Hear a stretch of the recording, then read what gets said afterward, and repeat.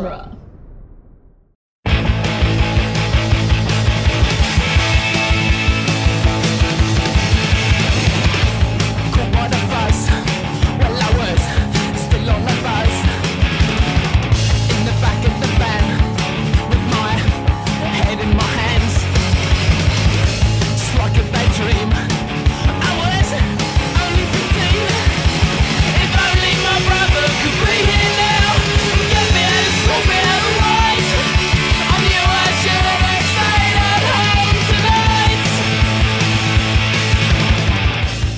Welcome back to the Cornetto Minute, the daily podcast where we investigate the gunfights, car chases, and proper action of Hot Fuzz 1 minute at a time. I'm Scott Corelli. And I'm Nick Jimenez. And today we're about to go off on minute 21, which begins with Tony Fisher asking Angel what made him choose Sanford and ends with Angel admitting to having seen his fair share of action. Tony Fisher, where is he? I don't know. Tony Fisher. Was that Bobby Fisher? It's Bobby Fisher. Bobby Fisher. Oh, man. It took me a minute to remember learn that Bobby Fischer was real as a kid. I thought he was just like a mythological figure. Oh, really? Mm-hmm. Oh. I had a weird view on reality as a kid. Like Bobby Fischer once played chess against the devil and won. Yeah, like that kind of like Daniel Webstery, Davy Crockett, where it's like, Davy Crockett was actually real. Yeah, Johnny Appleseed, actually Appleseed. Real. Yep. Yeah. So we're in this. We're at lunch with the crew. Yes. With the team. The squad. And it's awkward, you know? It's awkward. Yeah, it's tremendously human. I mean, everyone that's had a first day at work has had a first lunch break at work. Mm-hmm. And I'm self-professed. I sometimes prefer eating lunch in my car.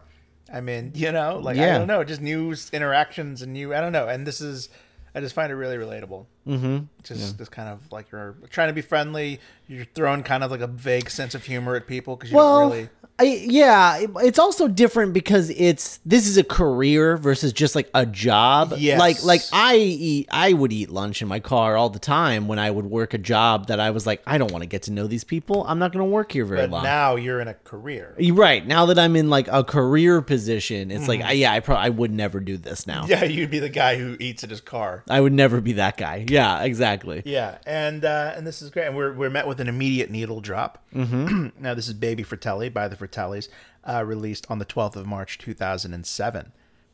This was named by Time Magazine as one of the best songs of the year. High energy ode to the thrill of stupidity. Thus, its prominent piece on the Hot Fuzz soundtrack. Not sure what I'm supposed to make of that. Time Magazine writer Josh Tyrangiel. But the Fratellis is really something that sends me back to the mid 2000s in a way that I assume bands like Better Than Ezra send people of a certain age back to like the 90s. Yeah. Which is like, oh boy. Yeah. The Fratellis. Yeah. Yeah. Did you have that first CD with like the iTunes song, or were you buying CDs at that point? 2007. I was still buying some CDs, but I didn't get the Fratellis. I bought this. This was a CD that was in like my first ever car. Okay. Okay. Is this the newest song on the Hot Fuzz soundtrack? There's a couple of like 06, 07 songs. They're kind of like, I think like XTC is Gonna Save Me. No, that might be like a throwback song.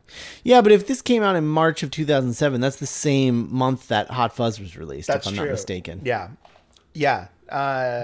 Maybe it does have the honor of being like the most recent. Yeah. And it makes sense because it's playing on the radio. Right. Like they're at lunch. This could be on just like the local like radio station, Top of the Pops. It's the Chad Kroeger hero of the Hot Fuzz soundtrack. Yes. Yeah. It's right? Yeah. The kids. Oh man. Yeah. So it's just interesting because it fits perfectly in the movie. Like I can't imagine any other song playing in that moment. Yeah, it's a perfect pub song. Yeah, it's perfect. But it's just so interesting because it's not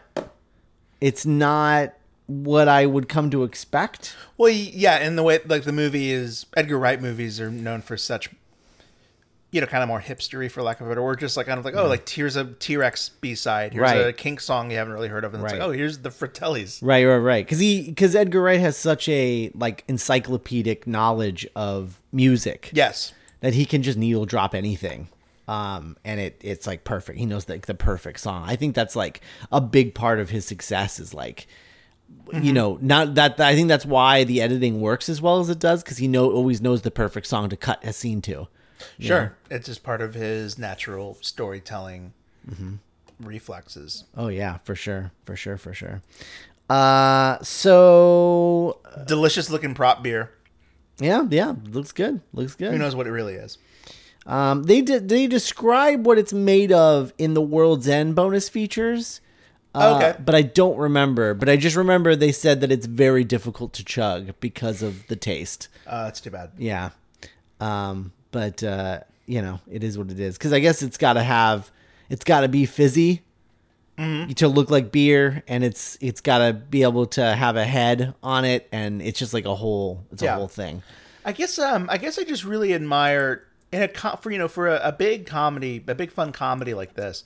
The Sanford Police Department really do have kind of a subtle, understated relationship with one another. Like, I don't know, thinking of, not to sound this guy, but to think of like the American version of Hot Fuzz, the idea of it being like a mid 2000s frat pack comedy with like Vince Vaughn and like, I don't know, I can kind of picture it being like, oh, they have all these inside jokes and stuff that make them like, these guys are friends, they're practically family, and it's just the right, no one here is like too comfortable with one another, yet they're always together. Like even the Andes are like, they're all sitting in a circle, they're common. You know what would be really fun to do? What if there was like a website where they had American filmmakers very earnestly remake films that should never be remade in a trailer form. Okay. Of just being like, this is what this remake would look like, and this is why you don't want it, and it almost to like take the power away from Hollywood in a way. Sure. Okay. Where it's like, we're not making the whole movie, we're just making a trailer, so technically it counts as satire.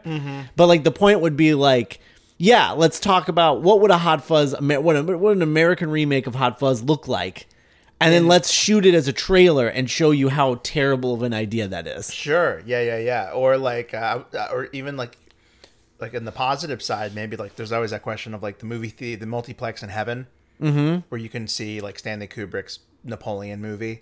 Oh, sure. Like what if he had gotten to do this? Like what if Sam Raimi had gotten to make Spider-Man 4? Well, see, those ones are more complicated because you would need to get that filmmaker. Yeah. Or it takes away the fun. And Stanley Kubrick's dead. Yeah. And I don't think Sam Raimi would be able to get to make that Spider-Man trailer. Lampooning is sort of easier to do than like emulating. Right. And also, again, the key to not getting sued would be that it's satire. Okay. Because if it's not satire, it's not protected. Got it. But yeah, like I just think that I don't know. I thought you were talking about like Vince Vaughn as Nicholas Angel, like in an American Hot Fuzz, and I was like, oh yeah, like I don't want that movie, but I do want to like feel what that would feel like, and so like I kind of want to see it just on a theoretical level. Yeah. I'm trying to think of other examples. I mean, it's such a weird. Well, even any of Edgar Wright's any of the Cornetto movies. Yeah. Or like I don't know, like Train to Busan, or is that how you pronounce it? Busan? I think so. Busan. I only see it in print. Yeah, The Raid. Right, like what an American Raid would look like. Yeah. You're trying to make, or freaking Escape from New York remake. Oh yeah, Back to the Future remake. This is all it would be. Yeah. Yeah, just stuff like that. Look, here it is. Here it is. You want this? This is what it would be. Yeah. I don't know. And then it would be so fun if it would like backfire, where it's like, oh, actually, this is pretty great. And now Hollywood's going to make this remake, and everyone's like kind of okay with it because they were like, well, that trailer was pretty good. Yeah, it's like, oh no, what have we done? Yeah. It's, and then it becomes like that Black Mirror episode about Waldo. Well, anyway. The worst. No, I'm actually Prime Minister. I can't remember. Well, is that still the worst Black Mirror episode? I haven't seen all of them, so I can't really say that with authority anymore. I think there's a worst one now. I'm pretty sure. I've heard that there's one that like everyone it's become the new Waldo moment, where that's the de facto like, well, it wasn't Waldo moment. Yeah. I don't remember. I couldn't tell you. Yeah, I don't remember. Hated in the Nation. I heard some people didn't like that one. I don't remember that one. I don't know. Anyway, yeah, that should be, if I ever get to a place where I can just like be like Jason Reitman and like where I have like a lot of like theoreticals, live readings, like live reading or whatever. Like if I can be at that level of Jason Reitman where I can just like pull a bunch of resources together to do a fun thing. Yeah. Like I think that would be my like pull a bunch of resources together. They to do like a an fun American thing. Hot Fuzz reading. No, this trailer rating No, you're this doing. trailer website. Yes, yeah. yes. Specifically this trailer website. No, Got it. Anyway. But yeah, this is great. And, you know, kind of thinking about it from the aspect of Hot Fuzz as a romantic comedy. Mm-hmm. I think this is a great early romantic comedy scene. It's a group lunch, you know, and this is in this moment when Nicholas Angel has that snap, like, have you ever been stabbed? It sucks. Dick, sit down, you know? Yeah. That's kind of what... Well, I have. And, I have. And Danny just turns. Like, oh my God. Yeah. What? It really is like you listen to the Smiths. Kind of like, oh my God, you're the thing that I've been dreaming about all my life. It's classic. Man. It's a great rom-com. It is. It really is. You're right. It is. Yeah, that's the trick, right? Is that weirdly, you know, everyone says that there's a rom-com and there's like a bunch of people who be like, no, it's not, blah, blah, blah. They're two straight men, shut up, blah, blah, blah, blah, blah, blah, blah, because no one knows how to have fun. But what it really is, it is a romantic comedy, but I think the reason that people don't see the tropes is because the male lead is Danny. Oh, yeah. Nick is the female character. Yeah, he's the outside, like, who's that? Right. Oh, that's Nicholas Angel. He's like the Cameron Diaz in The Mask. Right. Not a rom-com. Yeah. That's great. Yeah, because it always is like a new... He's the one who is from the big city. No, he is from the big city, but like he's the one that is on a good career track but unlucky in love. Yeah, he's like Sandra Bullock in The Proposal. Yeah. Well, and everyone like, everyone has like I guess a go-to. 10 Things I Hate About You. Yeah, I mean, like not that one. If Nicholas Angel was How to Lose a Guy in 10 Days. But yeah, like in the version of this movie where Nicholas Angel is like played by Cate Blanchett, there probably would be a scene where it's like, you know, you're never gonna get married, Nicola, if you don't settle down. But that's sort of what happens with Cate Blanchett. Like Cate Blanchett says, like you're never going to find somebody unless you learn to love until you find somebody who you love more than your job. Yeah, like normally it's like the boyfriend's moving out and it's like, you're never gonna change, Kate, but like now it's Nicholas Angel. Right. And I think because Nicholas Angel is arguably the more masculine of the two of them. The more alpha, the more like macho. Right. Alpha, that's a good way to put it. Yeah. He's a little more alpha. I think people don't see him as the female female archetype in a romantic comedy. Like who's the girl in the relationship. Right. Yeah. Like people are going to assume it's Danny, but I think it is the other way around. I think Danny is like the Joseph Gordon-Levitt in 500 Days of Summer. Yeah, and Danny, and you know, or like Danny is kind of the like small town girl that like never left the city and still dreams of a bigger life, but is also like very comfortable in her like place in the world. You know, like where it's like I dream of another life, but I'm also like comfortable in this like little village that I live in the English countryside. Yeah. But then, oh my gosh, here comes Nicholas Angel. Now you're mixing up my archetypes. Yeah, I am. That's great, and it's. But yeah, you're totally right. That is what this is. This is that overhearing Joseph Gordon-Levitt listening to Smiths in the elevator and singing along, like totally. Yeah, I've been stabbed. What? Oh my God, I've been dreaming about you my whole life. I'm just always going to be a fan of the Sanford Police Department laughing at each other's jokes. Yeah, it's true. They're just really generous with that, and it is. It's nice. So I love the Andys in this scene because they're just so grumpy, but they refuse to be separate. Yeah, that's true. I love how what's the difference? It's Wainwright and Cartwright. Is that right? Is that right? My God. Anyway, the Cartwright. Yeah, I don't remember which is which. I'm gonna do this probably the whole movie. But it's almost easier to say Patty Considine or Rafe Spall. Yeah, it is. Patty Considine, when Patty Considine, the way he smokes cigarettes. Oh, it's in great. this. It's a great like shot. Oh man, he's just staring him down and just like, I mean, like it's so funny because they're like obviously not inhaling. Yeah. And I don't know if that's just like the actors or if that's like a like a move. Like this is how this is what the character would do. Yeah. Like the character is just smoking to look cool. He doesn't actually want to smoke. Yeah. And what's great is like it's revealed in this minute that the Andys are like just as a part of the community as anyone else. Like they are very deliberately choosing to project this different energy of just like, and I don't know. I love that despite where they are, they've become this. Yeah. I love this. The mustache bit's great. The mustache bit is like an all-time classic in this movie for sure. I love the mustache bit. They're a different kind of dick. Because, I mean, if you think about the archetype in like Point Break or like Cop Out in the worst case scenario, you know what I mean? It's always like, hey, these guys, you didn't do it, but they're doing something different where they're just really annoyed. I forgot about the rival cops in Cop Out. It was Adam Brody and what is his name? The father-in-law in Mrs. Maisel. Tony? No, not Tony Shalhoub. No, that's the dad. Yeah, father-in-law, the other guy. Kevin Pollak. Kevin Pollak. Yeah, Kevin Pollak and and Seth Cohen. Seth Cohen. Where's that? Adam Brody and Kevin Pollak. Fitzboyle and Bushwick. Oh man, that's so weird. Anyway, so Bob Walker says, translation, you city boys think you can do better. Okay. And that's what everybody laughs at. Like, oh, yeah. It's, I mean, everything's always like 15 to 20% funnier when like a really old person says it because it's also comforting. Like, oh, they're still there. They're still alive. They're still kicking. They're interacting with the moment. Yeah, they've got thoughts and feelings. They know where they are.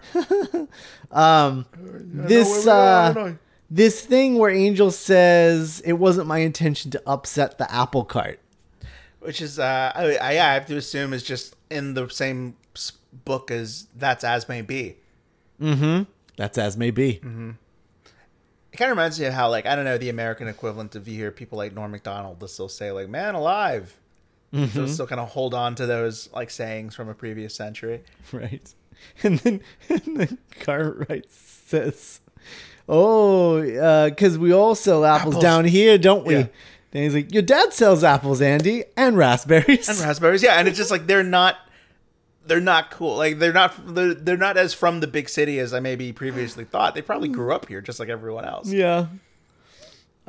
So jumping into Sergeant Fopwell's grave. I've never heard of jumping into someone's grave before. Yeah, I mean it has a Dickensian morbidity to it. Yeah, it's the same as dancing on a grave. Like sure. I looked it up and it's a similar turn of phrase. But like they mean this kind of the same thing. But it means like to replace someone before the dirt's even dried, so to speak. Right, exactly. But it's weird turn of phrase that I'd never really heard of before. I'd be interested to know how long Poppenwell was in service on the job.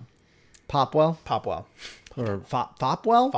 Fopwell. It says Fopwell in the script. I think I've thought they've been saying Popwell this whole time, but maybe great big bushy beard. G B B B. Great big bushy beard. G triple B. Yeah. G triple B. But yeah, like how long was he a part of this team before he was sacrificed? Wicker Man. I don't know. I can't imagine longer than like 3 to 6 months probably. Okay. Maybe 9 months. I don't know. So who was it before? Did they just keep killing the chief of police, or did people get transferred? Maybe. Not the chief of police, the sergeant. Yeah. Because there's only so many of them. It really goes to show you, like, they could easily just pull in a rookie and promote one of these idiots, but they're all so bad at their jobs that they can't promote any of them. Yeah, they're like, well, who would take on new responsibilities? Yeah, none of them. Like yeah, Doris kind of does seem to be the most capable. Mm-hmm. Just in terms of like, she should be actively bad at anything. Yeah, but like you said, like maybe she's perfectly comfortable where she is, and maybe that's sort of the statement here is that none of them want to move up. Like they're all very comfortable. Very good point. Yeah, like none of them seem very let's do this. Let's make a difference. Right. Not until the end of the movie. Yeah, it's kind of like, isn't it funny that we're in police uniforms? The thought of us being police. This really is a story about how a new person's influence can like change everyone, including himself. Right. Yeah. You know, like it really changes like the whole group, but then they also like Danny changes him. Yeah. It'd be funny to see a Hot Fuzzian story, but like in a school. Like a teacher comes in and like acclimates to like a new school environment and inspires the teachers. Yeah. Yeah. That's a Goodwill Hunting just waiting to happen. Yeah, the CIA gets involved. I mean, maybe not that part. Sure. The feel good part, not the weird part. William Goldman parts. I'm just kidding. Right. That's a myth. I mean, you're right. You're correct. I don't know. I don't believe that. You don't? I don't think he really... I think he read it. I don't know. I don't know if he like rewrote shit. I don't know. We'll see. It's one of the... It's the fact that they've never written anything since. Yeah. Because they're too scared to follow up on that. Man, I just read a play that was about that, but it was like a family. Oh. Anyway. So before we go too far off track. Oh, shit. He's talking about plays. Stab vest. Yeah. Nicholas is wearing his stab vest. Can I say something? Can I assume stuff about myself if I was in different situations? If I was a cop, just knowing how I am with clothes and stuff, I would wear my vest all the time. Well, yeah, I would too. I think I would just like the tight feeling of like I'm wearing my vest. Yeah. And I think it'd just be like I feel like a police officer. Yeah, it would like improve my posture. Yeah, for sure. It's the same way that sometimes I enjoy the feeling of wearing like a suit jacket or a blazer, right? Because it kind of just like form fits a little. Yeah. Or I've always liked wearing a life preserver. Oh yeah. Yeah, just cool. What's with the life preserver, kid? Always come back. So I looked up stab vest versus bulletproof vest. Oh, okay, cool. And they are two different things, although for the most part, there are very few vests that are just stab vests anymore, at least that I can purchase in America. Okay. Most of them are combination vests or just bulletproof vests. Maybe it's something that's been phased out with age, is that you don't need a stab vest specifically anymore because now they come in combos. Yeah, I think that's probably somewhat true. I also wonder if stab vests are more of a thing in England because people don't have guns. Right. So there's less of a danger of being stabbed here. There's more of a danger of getting fucking shot. Right. Exactly. Yeah. So you need both. Okay. Because it could be either one. Whereas in the UK, it's like, well, not many people are dying of just random gun deaths, but people are getting stabbed. Right. I bet the only people that have bulletproof vests in England are the armed forces that we talked about. Sure. The armed whatever. I imagine that's probably the case. And it's been so great hearing from listeners across the pond who have experience in law enforcement. It's been such a gift to hear, just you guys' experience with this movie and also just your experiences in life. I mean, it's the only good thing about Facebook. Yeah. That's the reason I haven't deleted my Facebook yet, even though they're probably creating like a fucking clone of me or something. The cheapest bulletproof vest with stab vest material, like combination vest, that I found was $230. How much is a Nintendo Switch? $300. Okay, so cheaper than a Nintendo Switch. $300, yeah, cheaper than a Nintendo Switch. There's some things that I wouldn't feel good about paying not a lot of money about. I'm like, oh boy, this is a stab vest, but I spent like $40 on it. Or I'm like, yeah, $230. That's like I trust that. I trust this. Yeah, and if you want to see a man stab himself in the stomach while wearing a stab-proof vest, there are YouTube videos of this. Thanks, YouTube. Yep, because people are idiots. Watch the skies. Idiots. Anyway, YouTube's a cesspool. It sure is. Anyway. That's gonna get played back in my lifetime at some point. YouTube's a cesspool. In January of 2019, you were quoted as saying YouTube is a cesspool. Mr. President. Mr. President. Oh man. Oh man. Yeah. So anyway, this whole scene is really great. I do think it's interesting that none of them are ordering food.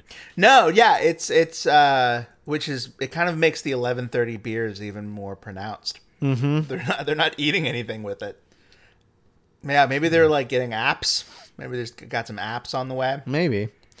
Although I can't imagine. I mean, I don't know what this pub even offers food wise. Food, yeah. But I also find it interesting.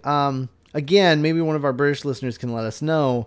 What is the difference between the pint glasses that the Andes and Danny and the others are drinking out of versus this Slender. weird? He's drinking out of, like, it's actually like almost like a coffee mug with like rigid, like weird, like plaid ridge things in it. It reminds me of a root beer barrel. Yeah, it's like a root beer barrel glass that Tony Fisher is drinking out of. I never... Like, what kind of beers go in that glass versus a pint glass? I never know what I'm getting when they order a beer. I never know if I'm getting a can or a pint glass or a bigger pint. I just, like, this is kind of what I want. Yeah. And then it comes to me and I'm like, I guess this is the way that it's supposed to be presented. Right? It's true. I always prefer a pint glass. Sometimes if the place has pint glasses, I will ask specifically for a pint glass. You know what you want when you step into a restaurant. I well, respect that. Yeah, yeah. With pasta, with beer. Uh-huh. Mm-hmm. That's true. Oh yeah, the El Dente. Yeah, I didn't know what that was. Yeah, that's true. Yeah. I'm nice about it though. I'm not. No. You're just like, hey, like, this is, I know what I want, and like, you just kind of. Can you guys do this? No. Okay, then I'll order something else. No big deal. Sure. So yeah. Anyway. Yeah, and he's even got his little walkie just in case. Yeah, they're all true. there. No one's at the. It's gone. It's empty. Mm-hmm. Maybe Jim Broadbent stayed doing God knows what. You know what's understated about a police officer's uniform is the tie. Yeah, they have to wear a tie every day. Yeah, but it's understated because it's covered with the vest. That's true. So you don't really like notice it much. And yeah, it isn't until the vest comes off, like when they're at the office. You see, like, oh, they're all wearing ties. Yeah. But it's a good look. I like that. Anyway, so that's I think that's minute 21. I think it is too. Guys, are you on Facebook? If you are, you should check out the Cornetto Minute Listeners Pub there and talk to us about this movie and the minutes that we're talking about and all the things that we're talking about. If you know more about the things that we're talking about than we do, and you probably do, you should go ahead and let us know on the Facebook group. We always appreciate that sort of thing. One thing that kept coming up, and okay, everybody can stop sending this correction. Everyone thought it was hilarious that we didn't know that marché is market in French. Oh. And that's what it is. But if you remember our conversation, it was like, oh, he's just saying this to sound fancy. Does that contradict what they're correcting us for, people? It's kind of like it's kind of like how we were able to understand the context. Right. But not why. Right, exactly. Like, oh, he's saying that to be fancy because it is French. Right. And that's why people say Target. It's made to sound like Target in French. Mm-hmm. That's why they say that, to sound fancier, because the French language is considered fancier. Yeah. Guys, we got it, even if we didn't really get it. Yeah. But thank you because I mean, now we know, we learned a little speck of French. How cool is it that we have that's true. listeners that know even a little French, you know? Yeah, I know, but they were all laughing at us when they corrected us. Yeah, but people laugh at Paddington Bear. I guess, all right, that's fair. I'll be lumped in with Paddington Bear. Sure. That's fine. When he falls down those stairs or like hits that window or whatever. Yeah, that's good. Or Washes it with his little butt. Or cleans his ears with the electric toothbrush. Yeah. And floods his human's house. Yeah. Yeah, oh, that's goddamn bear. All right. Well, I'm going to go have some marmalade. Special thanks to Patreon associate producer Ed Foster, and we'll be back tomorrow with minute 22 for the greater good.